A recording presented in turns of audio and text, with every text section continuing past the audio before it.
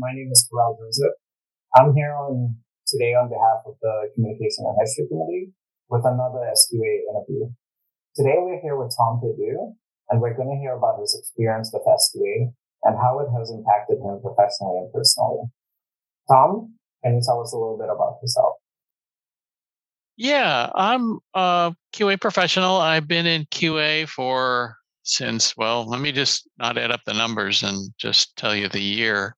It was 1987 when I first, my former long retired boss, Fred Smith, when I was working at Covance, said there's a new roundtable organization that he wanted to get his employees involved with, and it had evolved past the roundtable stage. That was the initial embodiment of SQA, was just a group of individuals from pharma and CROs getting together to talk about their common problems and how to solve things, using more than one mind to kind of get them through setting up a laboratory that could produce good data, valid data, since there had been a lot in the news in the 70s about labs that were, not the best. And they wanted to change that. So they, as QA professionals, they got together and put together this organization. And so I was a technician in the formulations lab, and got an opportunity to move in as a junior QA person, and made the leap and never looked back, really. I did go on to get my chemistry degree in 2004.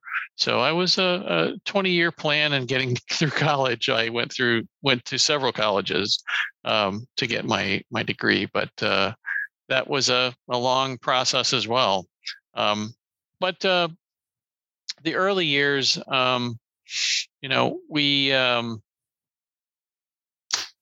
I got to meet a lot of the people who were the founders of what people think of the GLP: Paul Lepore, Stan Woolen. Stan actually inspected our lab. That was one of my first, behind the scenes support person for Covance, when Stan came and inspected us with another auditor. So I got to meet him at lunch and talk and pick his brain about what the GLPs meant. It was really a good interaction, and my bosses supported that. So that's one thing that people get intimidated by FDA, and that Eric, sorry, I'm forgetting his last name. Pittman, Eric Pittman, has really done a lot to reach out to SQA and be a more human face to FDA, and get our involvement, and not be so cautious about opening up to FDA with a question. He's been very open about saying, hey, when we have a conversation, it's just my opinion and your opinion. We can agree or disagree. We can cite different parts of the regulations or the preambles to make our points, but we walk away with a better understanding, or at least a different perspective from those kind of discussions. And that's really what SQA was founded on, those interactions with the agency. And early on, it worked pretty even with EPA as well. Frances Leem, I met her years later at a conference when I was working for a company that did EPA work. So that was interesting as well. I've evolved in different CROs, and then finally moved on to where I am now in a big pharma company. So it's been a real evolution in my experience, from working at a small CRO, working at the bench, working at a smaller CRO, bigger CRO, moved over to GMP for a little while, and then back to GLPs, where I am now at Boehringer Ingelheim. But it is a different perspective looking at it from a sponsor standpoint versus a CRO. CROs are all about just turning the crank and making those studies happen, and collecting the data, auditing it to make sure that it's correct, and doing it as cheaply and efficiently as possible. Where a sponsor has a much bigger picture, we're looking at compounds that move through our system, our development cycle, and we're shepherding those compounds along, making sure that if we find one that doesn't fit the safety profiles or has problems, that we put that aside and maybe work on it later. As anybody who works in big pharma knows, compounds never really die. They just kind of get wounded and they get set aside, and we work on them as we find out more information about them, how they can either be useful or not. But the goal is to protect people, make sure that nothing gets in the clinic that shouldn't be in clinic, that would be a risk to people. So one of the driving things in our company recently has been we're all for the patients, and that's really true. Ours in the safety area, the GLP area, is more safety of the people in the clinic, but it's still overall the safety of the patients. I mean, we're not going to promote a compound that harms people or has problems, that has major side effects. That's not the goal of what we do as QA professionals or as companies. But a little more about the history. I worked in several CROs, Covance, and then a company called Recirca, which is in Ohio. And there kind of made a shift to GMPs. I started out in GLPs, worked there for a number of years, and then shifted to a startup business. They were making clinical supplies and GLP supplies. So we kind of built that program from scratch. They had been making industrial chemicals and industrial manufacturing of more of the chemical end of it, and they decided to open a pilot lab to produce those small amounts that are needed for GLP studies and then larger for the clinic.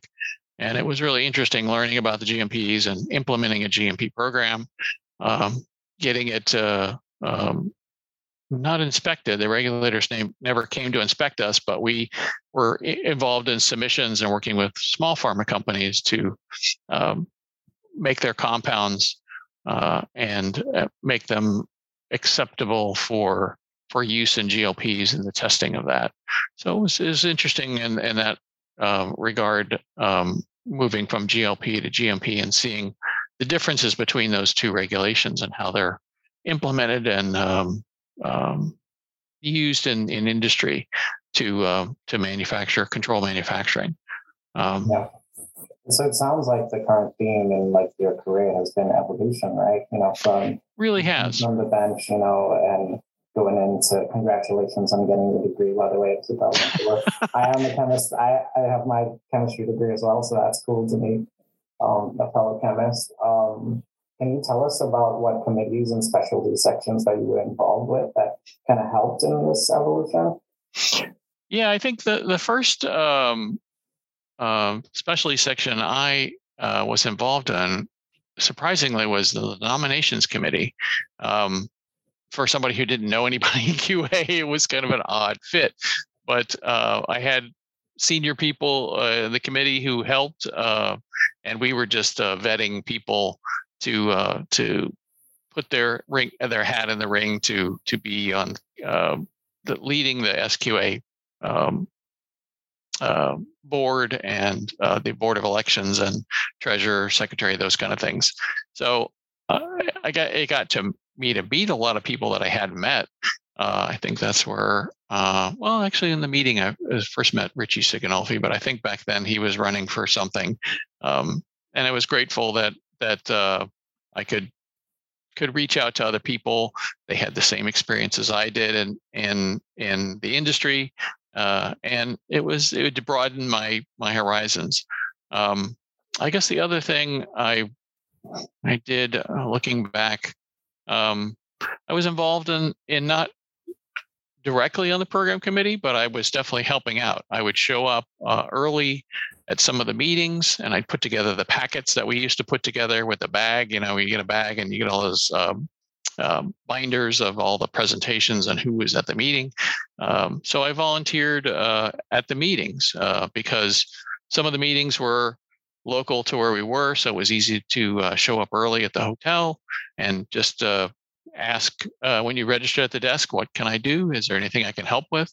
And that was a good experience too. I got meet a lot of the people who were actually the people who do all the legwork for the meetings and our SQA staff in Charlottesville, and it was very good experience. Then other committees I've started or joined, obviously the GLP specialty section. I more recently have joined and will be the incoming chair for the EdCon committee. I think that has been probably a real stretch for me, but I think I was kind of embarrassed the other day. Joe Franchetti, who's a board member, was talking about meeting me in one of the meetings, I think in 2008 or something like that. He turned around. The speaker was the keynote speaker was a guy, turn around and meet the people to the right and to the left, and turn around and meet the person behind you. And I was the person behind Joe, and he remembers me as very kind of reserved and not very outgoing. And he's seen my evolution just in the EdCom committee and volunteering for that, and saying that I've transformed into somebody who is a real resource and reaches out and tries to do a lot for the society. And I hadn't really thought about that, but it really has happened. Getting involved in these committees and volunteering and just saying, what can I do to help, has really caused me to stretch. And I think that's helped in my professional career, and as well as making SQA a better organization. It's funny you say that, because I think when people, obviously SQA is a volunteer organization, and people think when you hear the word volunteer, it's what you're giving, but there really is an essence of what you're getting and what you're receiving. Oh, yeah. As well. So I know this may be a hard question, but because you take something from every experience, but can you tell us about a moment, a role, a committee, or a specialty section that will always stick with you, that you would always carry with you? Yeah, I think the GLP specialty section, I think, is one of those that fits that bill, because that is kind of one of the first ones that I got involved with in helping just promote GLPs. I was involved in writing a couple of questions for the tests. I ended up having, in my GMP stint, losing my RQAP designation for a couple of years because my boss wouldn't support that. I was in GMPs. What did I need GLP certification for? So I ended up having to take the test twice, once in the very beginning when it was first offered, and a second time. But that whole involvement of getting certification was really, really a good experience, and it really does test you and make sure that you understand the regulations in a way that they can be applied. And so the GLP specialty section, I think, will stick with me for as long as I'm working, or even after. If when I retire and go on to a life of leisure, I'm sure I'll be volunteering with SQA even more. Yeah, and you kind of touched on it, talking about kind of your personal growth, but can you talk about how SQA as a whole affected you as a professional in your role, but also personally, with relationships outside of SQA? Good question. Well, I think obviously the knowledge of people that you meet along the way, like Lepore, like Stan Woolen, like Jim McCormick. I pestered him at many of the conferences for an opinion about this or that, and he would kind of throw it back at me and say, what the answer is. Why are you asking me? And and that's what you have to do sometimes when you're as a uh, old timer at SQA, is really push a lot of the questions that people come at you with back on them to say you probably have the answer yourself. You just need the confidence to own that answer and take it back to your management. Be brave and interact with them in a way that you can get your point across and at least be understood. They may not agree with you. They may not, take your opinion. They may not go in that direction as far as where you're trying to push your company or your particular issue, but it is a long process, and you can that demonstrates your knowledge of the system or the regulations and how they're applied, and eventually that will win the day.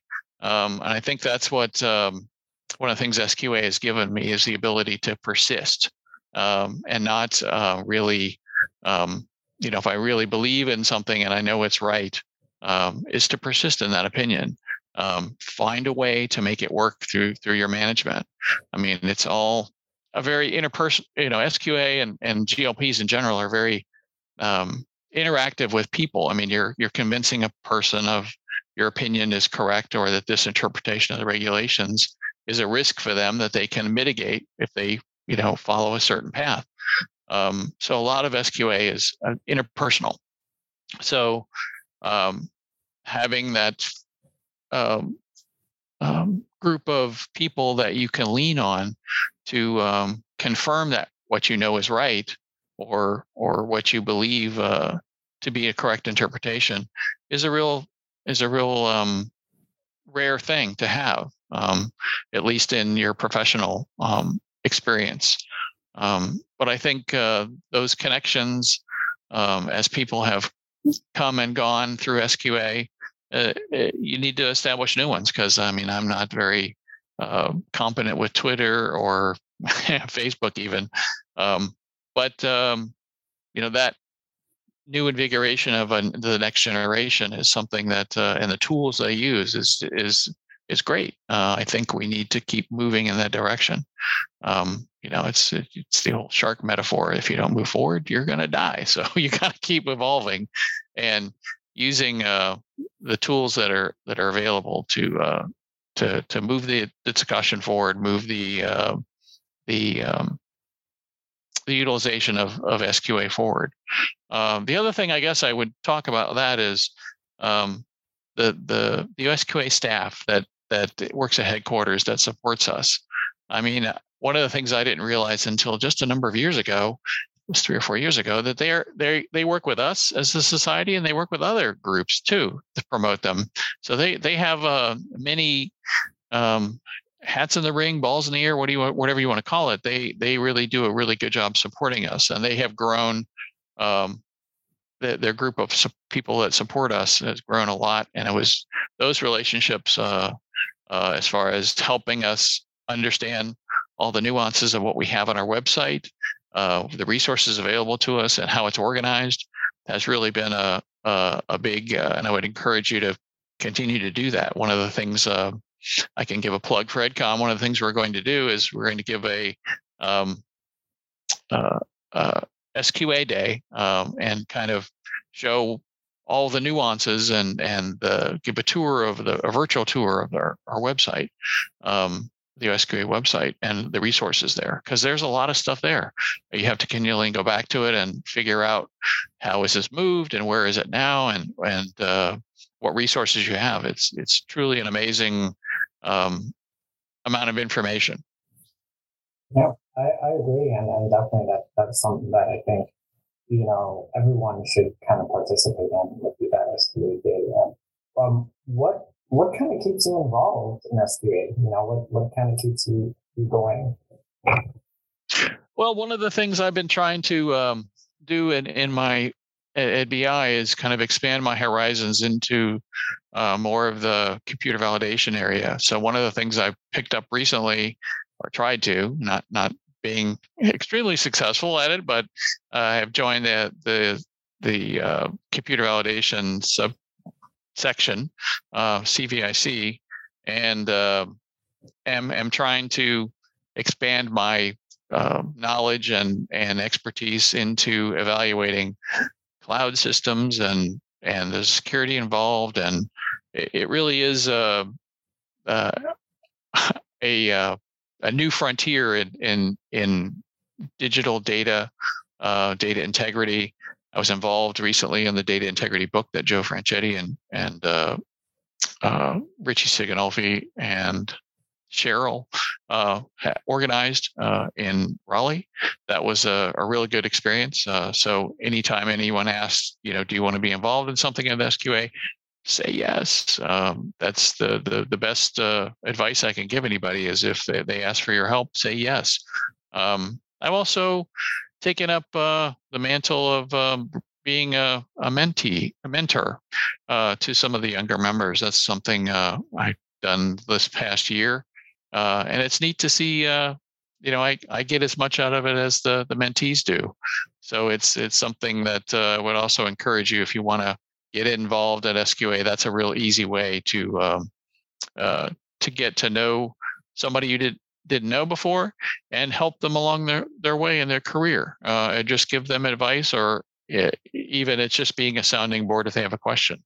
The mentee I'm with right now is a device person. I don't have a lot of experience in devices, but I definitely tried to help her organize her thoughts about her career path. And that's been exciting to see her engage with that and really work in advance to have a plan and then start executing that plan. That's cool. Absolutely. And you kind of touched on it, for my next question, on things that are available to new members. But so maybe I'll change my question a little bit. And what would you say to the new members that were kind of like the new Tom, where they were much more reserved and maybe, not, it's kind of a scary new frontier where, these people like the Joe Franchettis and the Cheryl McCarthy's who you kind of see in the Richies that, they have this, I don't know how to explain it, like because they're on the pedestal of like, it's Joe Franchetti. Who am I to go and talk to him? Right. Say to those people that, as they're getting involved.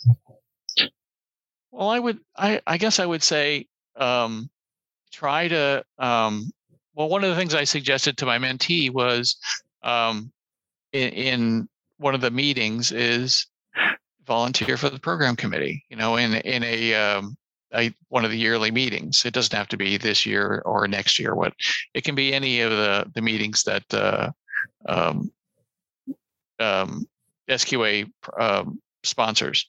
But that gets you involved in not only meeting the people at our Charlottesville SQA organization, but it also gets you involved with a cross section of different people that have different experience levels. I mean, you're going to run into people like me and Joe and Richie and Cheryl, and you're also going to run into people that have been basically the quiet ones behind the scenes, but they're actually doing a lot. So I would say do that. And one of the other things you could do is if you have an expertise, something that you cold, you've done that process, whether it's releasing batches or clinical trial evaluation or whatever your expertise is pick a way to talk about that expertise, either through a webinar, a share, a question that comes up in regulators, something that's been bugging you in your professional experience, wherever that is. Reach out to QA Connect even and put a question out there. How do you deal with this? Or how do we fix this problem? Or management doesn't want to do this, and how do I convince them that this is necessary or that this is a problem? And you'll get a wealth of responses, and then reach out to those people who've responded to you and thank them for one thing. They give you a good answer. But start that dialogue with them. I mean, that's a real good way to get started in SQA, is bring your questions, because if you have that question, I can guarantee you other people do too. And getting an answer to it sometimes takes a little more effort than just putting something out on QA Connect.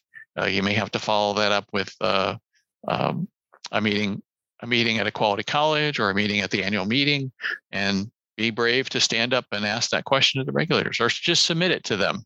You can submit questions anonymously if you're, think it will impact your company, or you're afraid to put your name to it. That's fine. But I would do that first. I mean, that's a good way to get involved. Just start asking questions to get feedback, either from the regulator or from an experienced SQA person. That's fine. I mean, that works. That has worked for me. Yeah, and the beauty about SQA, there's so many, it can almost seem overwhelming because there's so many avenues to just get involved. It's just, you can get involved as much or as little as, you can take at any moment. It's really, kind of a unique thing, I think, about SQA is that there are so many ways that you can get involved. And you kind of touched on it a little earlier about the evolution of SQA. Like, now we're going into the Twitter and, all those things, What are your thoughts on that evolution, and how do you think we can keep SQA evolving? Well, I think just continue on. I mean, we're doing a lot of those. Again, that's not my wheelhouse of expertise at all. I think I have looked at my Facebook page and since the pandemic, actually, to be honest with you.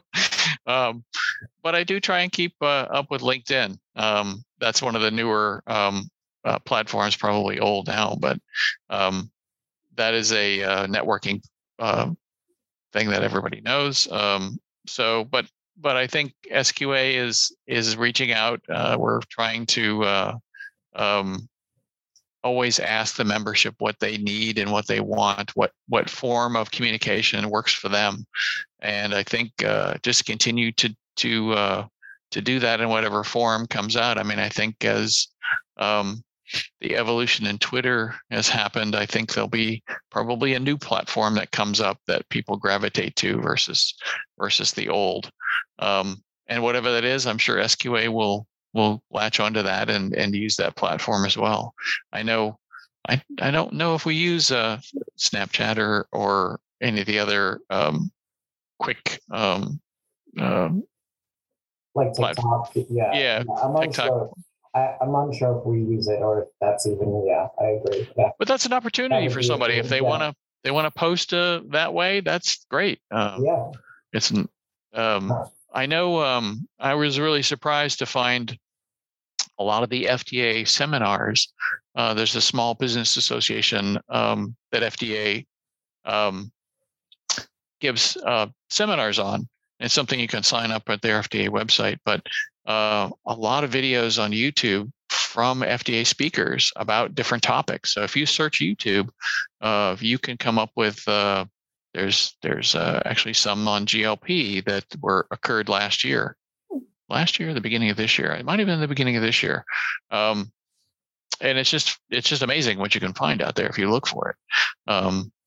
But again, you have to be a little careful about sources and where you find stuff. But these videos on YouTube are from the FDA, and you can tell that from the people involved and some of the links and stuff. You can tell that it's valid. It's correct information or valid information. But I just again, I think the headquarters job group does a good job of promoting us in the different platforms. I know we've hired a media consultant who's helping with that. So, I mean, we're trying to keep up with technology and the newer platforms for new members who adopt different ways of communicating. So that's about all I have to say for that. Yeah. Sorry, it's not much. It's funny because, like what's cool about these interviews is that, themes kind of get pulled out of each interview, and this theme of this interview sounds about evolution. Yeah. And I think as we evolve in SQA, as the organization evolves, there are changes that are made, and but I think it was Bob Marley who once said, you can't know where you're going unless you know where you're coming from. So as SQA evolves, what do you think is a core element of SQA that started SQA as that you think we should keep as we evolve? Well, definitely the what I mentioned before about getting involved is it's the ability to gauge either where you are in your compliance journey, as the organization you work for, are they a startup company and they need a lot of help, a lot of advice, how do I do this? How do I do that? I mean, the pandemic has shown us that we can take a company like Moderna, which had very small, almost a virtual company, and they can turn on a dime to hire hundreds of people and make a vaccine and get it approved conditionally, and then finally get it approved officially in a very short period of time. So there are a lot of resources. I mean, I know our New England SQA did a webinar on that and interviewing the QA gal who was the manager or the VP at the time, and organizing all that. And it was really interesting to see how they did that. They didn't really look for people with specialties. They look for people's what they enjoy doing. It was a really weird way they interviewed people. They didn't say, okay, you can operate a reactor and make the chemical part of this. They basically said, what kind of skills do you have, and then threw them in the bucket for that particular area. It was a really interesting way that showed how flexible and how fast things can move. But getting back to your question about SQA and what we can do, or in involvement at SQA. I'm sorry, what was it again? Where did we go? It's fine. It's actually a great point. And I think you kind of answered the question. It's okay. As SQA evolves, what's a core thing that SQA should keep? And I think what you're saying is it's involvement. It's the ability to get involved, and I would agree with you. Again, as we evolve, if there's, and not to rhyme, as we evolve, the ability to get involved will kind of keep SQA's continuation going. Yeah. So I would agree with that. Yeah, there aren't really any other organizations that hit that same spot. I mean, there are a lot of them that hit technical things. The Reg Affairs Society, hits more in the submission end of it. But there really aren't any things that span that area of creation to the end of the process where it goes on the market. So it's that development area that SQA hits, where we're covering GLPs, which is the beginning part of it that connects with research. And then it goes on to the clinical side, and then GMP and manufacturing is kind of overlaps with that clinical side.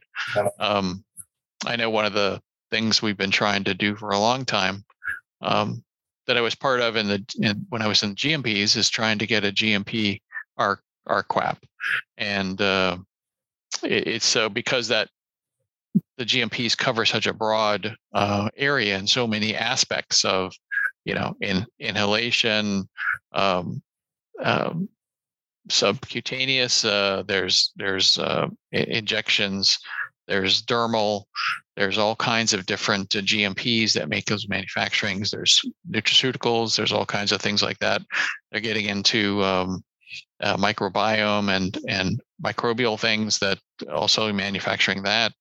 it's just all over the place. So it's really hard to say you have a skill set that works in sterile environment that wouldn't work in oral environment. I mean, the concepts are the same, but the specifics are very different. So that's one of the challenges with GMPs is it's so broad and it can apply to so many things that it's hard to test across all of that. And then how do you limit that? Do you say you're only covering, or the oral part of the GMPs, or chemical part versus biologics device?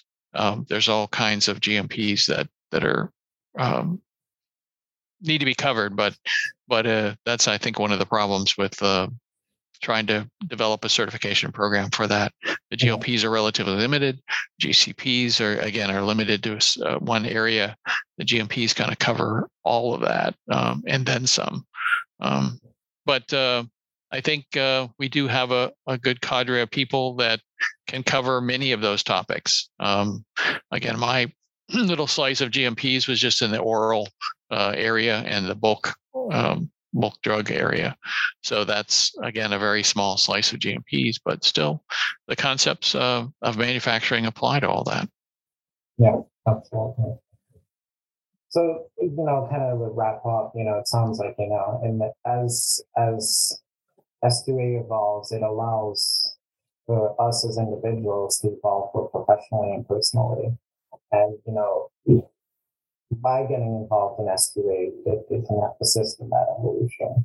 Tom, I'd like to thank you on behalf of the Communication and History Committee and on behalf of S2A for being a part of this interview and for your volunteerism and just being involved.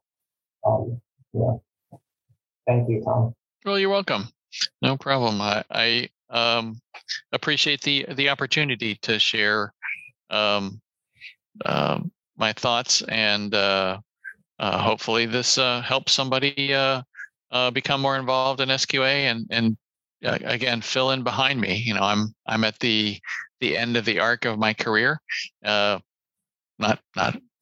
too close to the end, but so approaching closer to the end than the beginning. And anything I can do to help people become more involved in SQA and understand how valuable it can be, that's what I want to do. So yeah, as I'm thinking about what I'm going to do in retirement, and I think SQA is definitely still going to be part of that, in some fashion or another.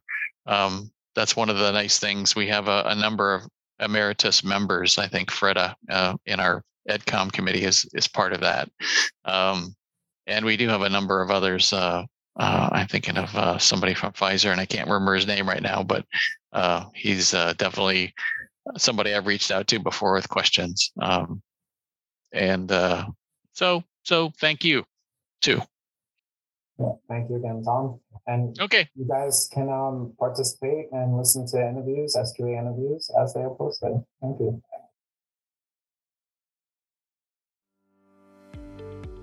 The Society of Quality Assurance Interview Podcast is a production of the Communication and History Committee. If there's a conversation you'd like to hear on the podcast, drop us a line at publications@sqa.org. Thanks for listening.